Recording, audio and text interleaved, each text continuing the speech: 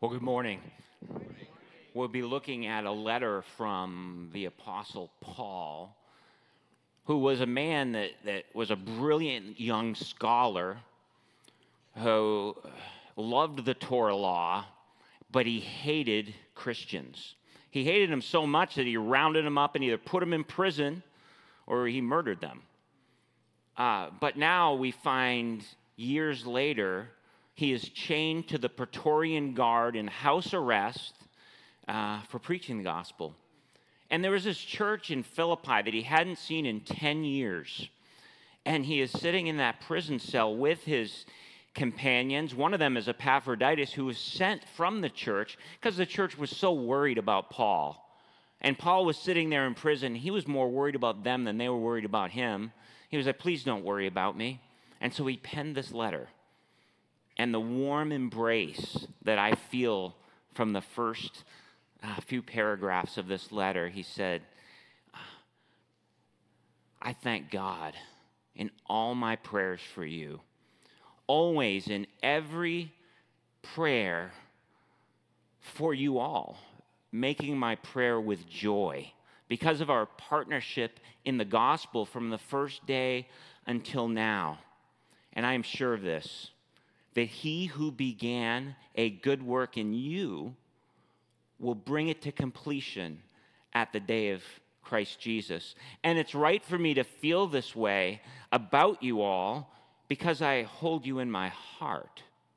For you are all partakers with me of grace, both in my imprisonment and in my defense and confirmation of the gospel. For God is my witness, how I yearn for you with the affection of Christ Jesus in all my prayer. And it is my prayer that your love may abound more and more with knowledge and all discernment, so that you may be able to choose what is excellent, and so be pure and blameless for the day of Christ Jesus, filled with the fruit of righteousness that comes through Jesus Christ to the glory and praise of God. Sola Deo Gloria, for the glory of God. So we look in our passage this morning, and did you feel the warm embrace of Paul? We experience life together as a cohesive family, as a community of believers. And Sunday church is big church, but there's also ways to have small church. In our Bible studies, in our life groups, in our Sunday life training, there's many groups that you can join. And I have found small church in this large church through my life group. So my son was planning his wedding with his young bride, and they were actually married like right here. I was able to officiate the ceremony, sign the certificate. However, that was the one day that we had the massive snowstorm in January, remember it? And so the bridesmaids canceled their trip. Family couldn't come because COVID was running among us. But I tell you what, Nash was going to walk down that aisle in that beautiful dress no matter what. So we postponed it a little bit, but the caterer canceled, the photographer canceled, and the sweet, lovely maid of honor somehow braved the storm in her little front-wheel drive sleigh, and the florist was open. She got the bouquet. However, she was stuck somewhere between Clifton and Centerville, and I had to get my big old truck and go down and rescue her. But we were going to have this wedding ceremony. However, we had no support. We had no guests. Well, I tell you what, my life group, they sprang into action. Well, one family, they put on all their Sunday best, and they came and they cooked food and they served food. We remember we didn't have a photographer, and so someone came and did the photos. We didn't have a witnesses to witness this wedding, and so they were the only guests really that were in the seats. And I found throughout the 9 years we've been together, even when we moved away for 3 years, we kept in close contact. We've rescued children from near-death car accidents. We've taken people to the hospital who has had COVID, wondering what's going to happen with their children. Well, we're going to help take care of those children. We pray for each other. We meet. We love each other with the affection of Christ Jesus. If you don't have a life group, that's the sales pitch. That is where you find small church. Well, last week we talked about words matter, and today we're going to talk about prayer matters. And we're going to see it under 3 headings. One is that we need to pray for a cohesive, gospel-centered partnership. 2, we need to pray for progressive transformation of ourselves and of other people. And 3, we need to pray that God develops in each of us deeply held affections for the body of Christ. So partnership, transformation, and affection. We'll start with partnership. Pray for a cohesive, gospel-centered partnership. So when our nation was founded, it was founded by immigrants. It was all kinds of different people coming together in order to make a nation. E pluribus unum, out of the many one. Well, that is the same thing in the church. That out of the many one, we have a diverse group of people, and I ask you to pray for unity amid diversity. We have to have joy in a shared effort. Does coming to church bring you joy? The gospel message of Jesus Christ paying for our sins is the mortar in the bricks of this building. Without the gospel, this building would tumble. It would be worthless. It would fall apart. The gospel is the central focus of everything we do. But does it bring joy when you pull into the parking lot? Do you hear the gospel when you come here and there is no space available for you, and you drive around and you're frustrated, but you say, oh, great, I'm partnering in this ministry. I can't even come in the doors. However, that's a good problem to have, right? That's a joy, because joy is an inward satisfaction despite all the outward turmoil. So it has to be joy in a shared effort, maybe taking the shuttle. It has to be generous service as well. The church here in Philippi was divided into faction. There were 2 guys, Euodia and Syntyche, and I don't know what they were disagreeing about, but Paul said, agree in the Lord. Why? Because the gospel message is at stake.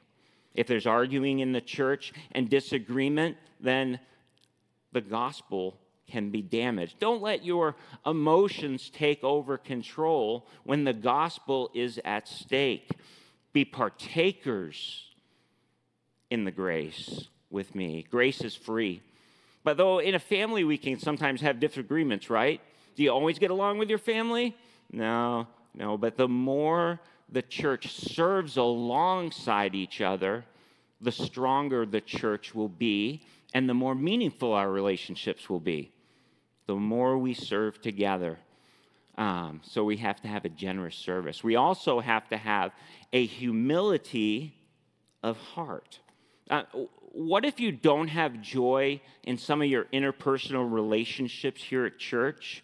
When we're humble, we are humble enough to see our own flaws in order to have unity with other people. When we have disunity with God, it's easy to have disunity with people, right? But when we have unity with God, we're able to have unity with others. If we have unity with others, we're able to have unity with God. So the gospel is the one thing that can break the curse of disunity. If we have the gospel message and we take that, we don't take it for granted. But forgiveness of other people is sometimes volitional, right? You say, I love you and I forgive you, but I don't like you right now. We're going to disagree. That's going to happen. But the blood of Christ that paid for our sins figuratively flows through our veins, and we're infused with Christ.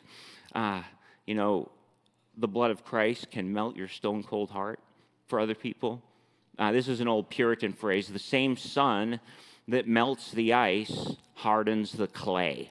So you're either going to get softer or harder. The gospel can make you softer. Paul said, because I hold you in my heart. Isn't that amazing? I hold you in my heart. So Dietrich Bonhoeffer talked about gaps in our lives. And we all have gaps. We all have gaps to love other people. And he said this. He said, Christ is therefore standing in my stead at the border of my existence. It is because I'm separate from my true being that Christ stands between me as I am and me as I should be. So what is the burden of proof that the gospel is true in your life? It's a cohesive attitude. It's more action than attitude. You have to sometimes fake it till you make it. And a healthy church is a church that prays for and assists and supports and knows one another. Galatians, Paul wrote, he said, you take care of each other, everybody, especially the household of faith. How do we take care of each other? If you're a visitor here today, I want you to know that you're loved, that we want the fruit of the righteousness of Christ Jesus to flow through us so that we love each other and we can love you. If you think about it, you can say, I can forgive anything because Christ has forgiven of me everything. What can I forgive? And it's kind of like nectar, okay? Nectar in a garden. It's sweet. This is our garden. It's sweet. It's beautiful. I love coming to church. It brings me joy. But, then there's these hummingbirds and these bees that come into our garden and visit. And then they carry that pollen off outside of our fences, outside of our walls, and create other gardens. That's the burden of proof. If our love is able to spread into our community and into our families and into the places we work, that's a true test of Christianity. But we're not perfect, right? C.H. Spurgeon, the great illustrator, said, Noah fell many times in the ark, but he didn't fall out of the ark. We fail all the time. But if this church was not full of sinners, we wouldn't need a Savior, right? What purpose is the church if we don't recognize our own faults? And, even the church staff, they have disagreements. And you know what? It's because we're sinners. But we come and we're partakers of this grace. The problem, like Martin Luther said, is corcuvium in se. Our hearts are curved in upon themselves. And so whenever there's something goes wrong, we curve in upon ourselves rather than curving out to others. And what Paul is saying here is our lives need to be curving out to others, care for their needs more than our own. So this is a hard thing. Jesus said, love God, love other people. That's a hard thing. But you know what? Jesus never gave us a requirement that which the Almighty God can't give us power to accomplish. Do you believe that? Do you pray for the unity of our church? Is this something you pray for? Seriously? We need to. That needs to be foremost in our prayers when we come to this church. Lord, bring unity so the gospel can be spread. I love reading Richard Sibbes, and in a small book, there is a quote. He said this. He said, where God intends to do any good, he first works in them a gracious disposition, after which he looks upon his own work as upon a lovely object, and so gives them other blessings. God crowns grace with grace. So has God began that work in you? So a man came in to be counseled, and he said, I do not get along with my wife. In fact, I can't stand her. And what should I do? I want to get a divorce. And the pastor said, whoa, wait a minute. The Bible says you have to love your wife. So go home and love your wife.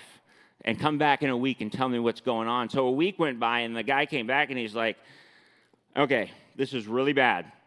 I can't love my wife. I want to at least separate from her. And he said, well, I saw a house for sale down the road. He said, why don't you buy that house and let your wife move into the house beside you and come back in a week and tell me how it's going. And so then the man comes back, and he said, Pastor, I can't love my wife, and now I have a terrible neighbor. She's blowing the leaves in my yard. She's throwing parties. And now I not only love my wife, I don't love my wife, I hate my neighbor. And the pastor says, well, Jesus said, love your neighbor. And he said, go back home and see if you can love your neighbor. He came back in a week. He said, I hate my wife. I hate my neighbor. In fact, she's my enemy. Pastor says, Jesus said, love your enemies. So you don't get out of it. There's no way to get out of it, all right? So number 2 in our message today is pray for progressive transformation of yourself and others. This starts with believing the best in people when they do you wrong. It is God that begins the work, God that completes the work, and what God starts, he always finishes. What is the problem? Where is the communication gap? Point 1, trust God's work in yourself. The more you believe in the sovereignty and power of God, the more you realize that it's your natural inclination to do the wrong thing. Our faith in Jesus starts with the Holy Spirit opening our hearts, and then we see the wonders of God's grace. Paul said, I am confident of this.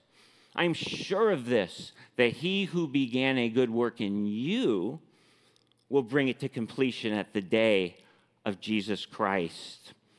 Salvation starts with a dead heart that is dead to God, that is an enemy of God, and then the precious blood of Christ that was shed infuses that heart. And the heart opens, and God begins a work of salvation in which he takes you as a child, and he brings you through your life until completion. That's the God we have that starts what he finishes, and you're like, okay, where is free will? Well, it's kind of between that, right? God began the work in you, and then in the middle of that, you have the choice to either follow God or follow your sin. Sin promises satisfaction, but it leaves you hollow and empty in the end. Love God, love others sounds simple, but it isn't, right? We're humans. But, God didn't choose us because of us. He chose us in spite of us. He knows our hearts. But when God began that work, he made a holy summons to you. He had a subpoena for you. You must show up. And God infused your heart. You believe that Jesus Christ was your Lord and Savior in his work on the cross, in his resurrection, and for eternal life. That's the work that God started. But, we're not robots. We have free will. We have an actionable faith within that. Faith acts. Faith performs what we believe. And the more you love God, the more you'll believe he's in control, and the more you will love unlovely people. The hardest people to love, Jesus loved. And we're supposed to emulate him. So we have to trust in God's work in our hearts, but we also have to trust in God's work in that of other people's hearts. But we always fix limits on people. We say they'll never change. Fixing limits on people, according to my Bible, is heresy. When we fix limits on our family members, when we think that they're never going to change, our spouse, our coworkers, that's heresy, because right here it says God begins work and he finishes work.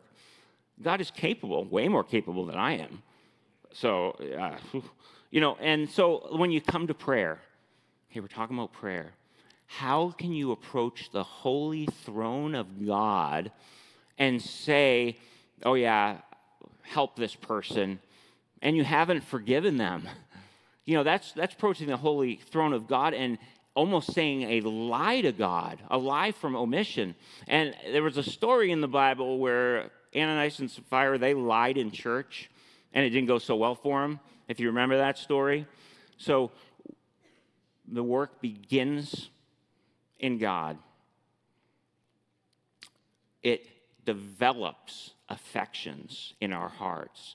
And then God performs a miracle within us. We actually can love other people. What a miracle that is, right?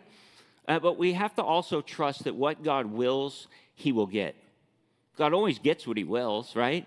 God's never stumped, never challenged, never changes his mind. And yet we that have children who have gone on to be adults or family members that don't know the Lord, we worry about them, right?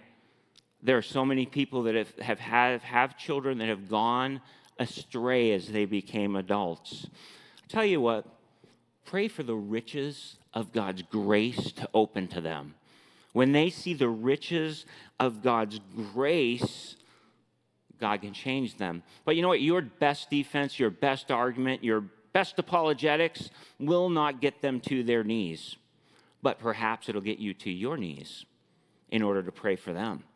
And then God can change their hearts. But we hold grudges with people. It's so easy to hold a grudge. But if you hold a grudge, what? You doubt the judge, right? God is going to judge people. It's God who's in charge of this. He's sovereign. He will bring everything under his control, the scriptures say. No weapon formed against me will prosper when I have the Lord. So God's work is not yet completed in us, nor is it completed in others. So we have to give them the benefit of the doubt, right? So if salvation is by grace alone, by faith alone, in Christ alone, why do we think we need to figure this out alone? Interpersonal relationships can be healed by the gospel. We're not alone in this journey. Yet we often live alone or try to fix things alone. Some things you just can't fix. But Paul said this, and I think it's so true in people's lives that I've seen change. I'm sure of this. He who began a good work will bring it to completion at the day of Christ Jesus. Pray for those people that don't know the Lord. That's your job. You won't convince them with your words. It's the Holy Spirit that will convince them. In Christianity, there's no pull yourself up by the bootstraps. There's no I'm just going to do this. You're not just a doer. You must depend on the Holy Spirit within every believer, because that Holy Spirit is what changed our dead hearts and made them alive with the blood of Christ. And he is the power to move us, but sometimes God's works slower than we'd like, right? We want to be able to see people move, see our children move, our grandchildren move, our friends move. But, it's the fruit of righteousness that comes through Christ. That's what we give to others. We refuse to live at odds with people, and we give them the grace. We give them the privilege. Our privilege, when we're right, we give that to them and we say it's okay. It's all right. So I think my wife, I know my wife believes in me. I think. Insecurity here up on stage. I know she loves me. I think she trusts me with the kids. But she went away last weekend. And, it was a women's retreat, and she left me a few instructions, okay? Take Marcus's computer away because he's going to watch YouTube and play games all weekend long, okay? Put him in bed on time. What else? Feed them. Don't burn the house down. And she skirted away, and there I am Friday, all exhausted. It's about 9 o'clock. We had ice cream for dinner, of course. We ordered pizza. That was dessert. I actually got anchovies on my pizza because I knew they wouldn't eat it. Don't do that. It's not very good. So I sit in my chair, and it's 9 o'clock, and I fell asleep. And I knew I got to get Marcus in bed at least by 10, and so I'm asleep in my chair, And I wake up at about 11 o'clock. I'm like, oh, no. Marcus, you've been on your computer all night? Okay, fail one. And then where's the dogs? One of them's usually on my lap. Where did they go? And I go outside, and they're gone. My wife forgot to tell me to keep the dogs in and to close the gate, So I went out, and I tried to find them, and I couldn't find them anywhere. And I said, okay, hey, guys, I'm going to sleep in my chair tonight downstairs. I'm just going to leave the doors open, and hopefully they come back if they love me. I love them, but I don't know if they love me. Why would you run away from me if I love you so much and feed you? However, at 1 o'clock, Marcus comes down, and I'm tired, and he wakes me up, and I'm like, what? He's like, oh, Claire's back. Yay, she loves me. But Katie wasn't back. About 3 a.m., he came down. Katie just came back. I'm like, how come you're up? When my wife came home, she said, did you take Marcus's computer away? And I completely forgot. He was up all night playing his computer. My wife believed the best in me, and my dogs actually came back. They love me. So sometimes we have family members that we wonder, do you really love me? Do you really care about me? Pray for it. God will bring them back, and you have the gospel in your heart. That's the most important thing, to share it with love. Richard Sibbs, again, a quote where he talked about the imago Dei, that we are made in God's image. He said, oh, let us never think our estate to be so good, except every child of God be our love, as he is Christ's love. Can I love Christ and I cannot love him in whom I see? It is a sign that I hate myself when I hate his image. We must love the imago Dei, that people are created in his image. God loves them. Why can't we? So we got to pray for our church. For unity, we got to pray that God continue to do his work in us and others. And number 3, we've got to have a real love for real people in real situations. We got to pray that God develops a healthy and robust affection in our heart for other people. We got to have enough love in our heart to speak the truth so that we can approve what is excellent. Remember, love abounding more and more with knowledge and all discernment. And we only can do that in community. Community church. Not just because we're in the community of Burke. This is a community. We have to experience each other so that we can have accountability and we can choose what is excellent. Love experienced in a community is faith demonstrated. Like Galatians 5:6 said, faith working through love. We don't gain salvation by making excellent choice, but our faith is proven through experience in the choices we make and those we see in other people. That's how we become deeper in love with God. See, there's this big gap in between God in the beginning of our lives, remember, to the end of our lives. And in that, our hearts must be turned from evil desires. And, there's a scripture that says, do not forsake the assembling of yourselves together, as some are in the habit of doing. And I think about that all the time. I know it's easy to be on Zoom. It's easy to just tune in later.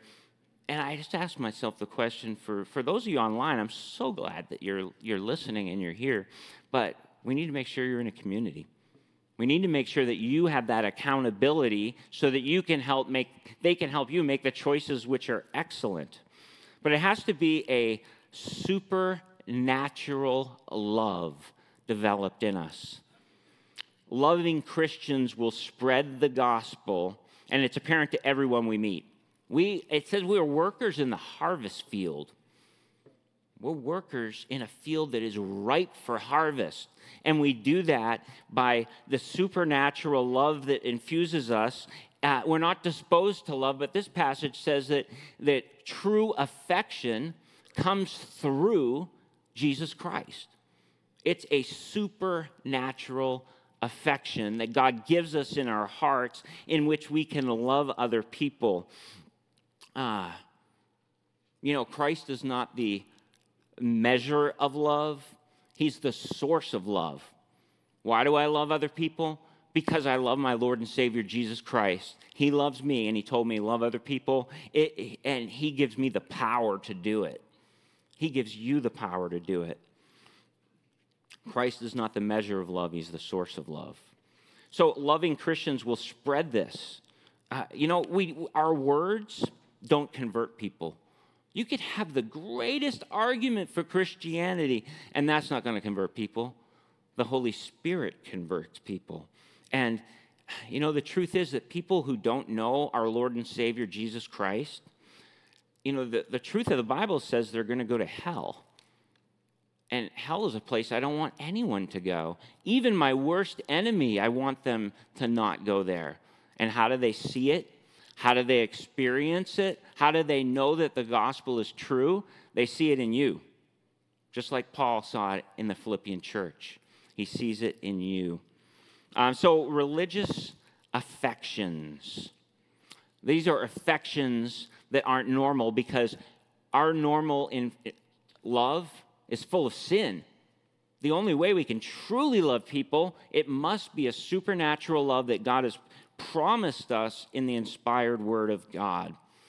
So will we remember when we're nasty with people when we get to heaven? Will we remember our sins in heaven? Well, the Bible says that in heaven, Jesus will wipe away every tear from our eyes. So I assume we're going to remember some things and have sorrow. Will we remember when we don't treat people with love? I think we will. And I think that Jesus will wipe the tears from my eyes for me being such an imperfect person. And I'm going to remember those for eternity because every time I think of that sin where I chose sin rather than God, I'm going to remember the grace of God through Jesus Christ. And I'm going to say, you forgave me of so much, more than I could ever imagine. When I get to heaven, I'm going to see how evil the inclinations of my heart really were, and I'm going to feel sorrow. Jesus will wipe the tear, and for the rest of eternity, I'll say, thank you for choosing me. Choosing me. Why? Why do I get the grace? If you feel that sincere affection of Christ in your heart, and you know that he chose you. He chose you to be one of his children for eternity. I'm going to remember those sins, and I'm going to say, thank you, Jesus. Thank you. We're all hypocrites. We don't do what we want to do. We don't do sometimes what we say we'll do, but I'm just so thankful there's grace for the guilty. I'm guilty. I'm guilty of not loving people, and there is grace for the guilty. So, it says that we need to strive to be blameless on the day of Jesus Christ. Oh, I'm still going to have a lot of junk left in my life when Jesus comes or I die. What this means is that we're consistently growing in grace. Are you consistently growing in grace? Well, the Apostles' Creed said it best, I think. It said, I believe in the Holy Spirit, the Holy Catholic Church, meaning the worldwide church of Jesus Christ, the communion of saints. What's next? The forgiveness of sins. Wow. Well, you may say, I can be a partner in this. I can do this. I can join a club of people that are really nice. Yeah, hey, I'll join. You may say that, wow, these people really love me and they love other people, but that's not the gospel. Having a really nice place is not the gospel. You can say, I want Jesus to change my life and make it all good, but that's not the gospel. You must confront the person of Jesus, who he is. He's the Holy Son of God, perfect and sinless. What he did, he came to earth. He died for our sins. He shed his blood, infused us with that blood, and washed our sins away. He rose from the dead, giving us the absolute hope of eternal life in heaven. And what does that mean for me? Well, that means I have to have faith that it's all about Christ. All what Christ did for me, nothing what I can do for him. And he died for me. That's the gospel. We all need the atonement. We all need to be made at one with God, and it's only found through Christ. So that's the gospel. That's how we love each other. That's how we pray for our church. We pray for unity amid diversity. We pray for a growing transformation of our lives. and a growing transformation of other people's lives. And we pray for a growing affection for other people. We pray for a growing affection for people we don't like. Real people in real situations and real affection. So I wanted to close this morning by just asking you, how are you doing in this? Do you strive to love other people? Is the Holy Spirit working in your life so that you not only are drawing closer to God, you're growing closer to other people that love God? The Holy Spirit is working in your life so much that you know that someone does not know the Lord, and you're not trying to force it down their throat and make them get on their knees in agony. No, you're on your knees. You're on your knees praying for that person that God warms their heart, their stone-cold heart, the one that is hardened like clay. Do you pray for the Holy Spirit to empower this body of believers? Give us the love we need so that we have a beautiful garden. We have pastries on the patio every week where we're just getting together and we love each other. And then that love is taken outside our walls, outside our gate. And it's taken out in such a way that we infect the community with the love of Jesus Christ. I'm praying for that. Have you asked the Lord to give you a deeper knowledge, a deeper sense of wisdom, the ability to choose what is excellent? That's found in community. That's found in Burke Community Church. That's why I love this place.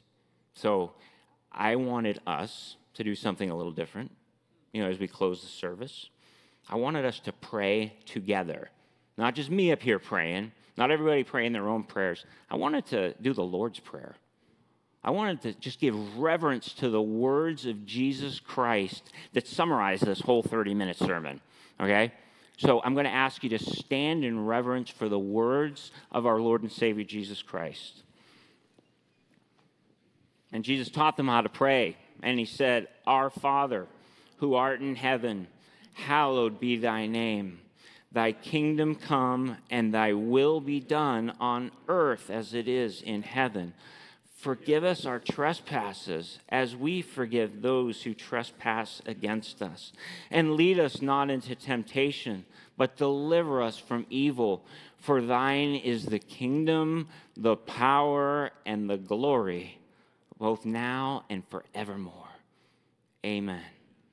And now, may the peace of God that surpasses all understanding guard your hearts and minds. May the supplier of grace infuse us with the love of Jesus Christ. May those who are visiting or who aren't quite sure see the sincerity of our lives. Our lives are sincere, but we leak. We're leaky vessels. And Lord, you can use us for extraordinary things. Lord, I pray this in Jesus' powerful, wonderful, and holy name. Amen. Amen.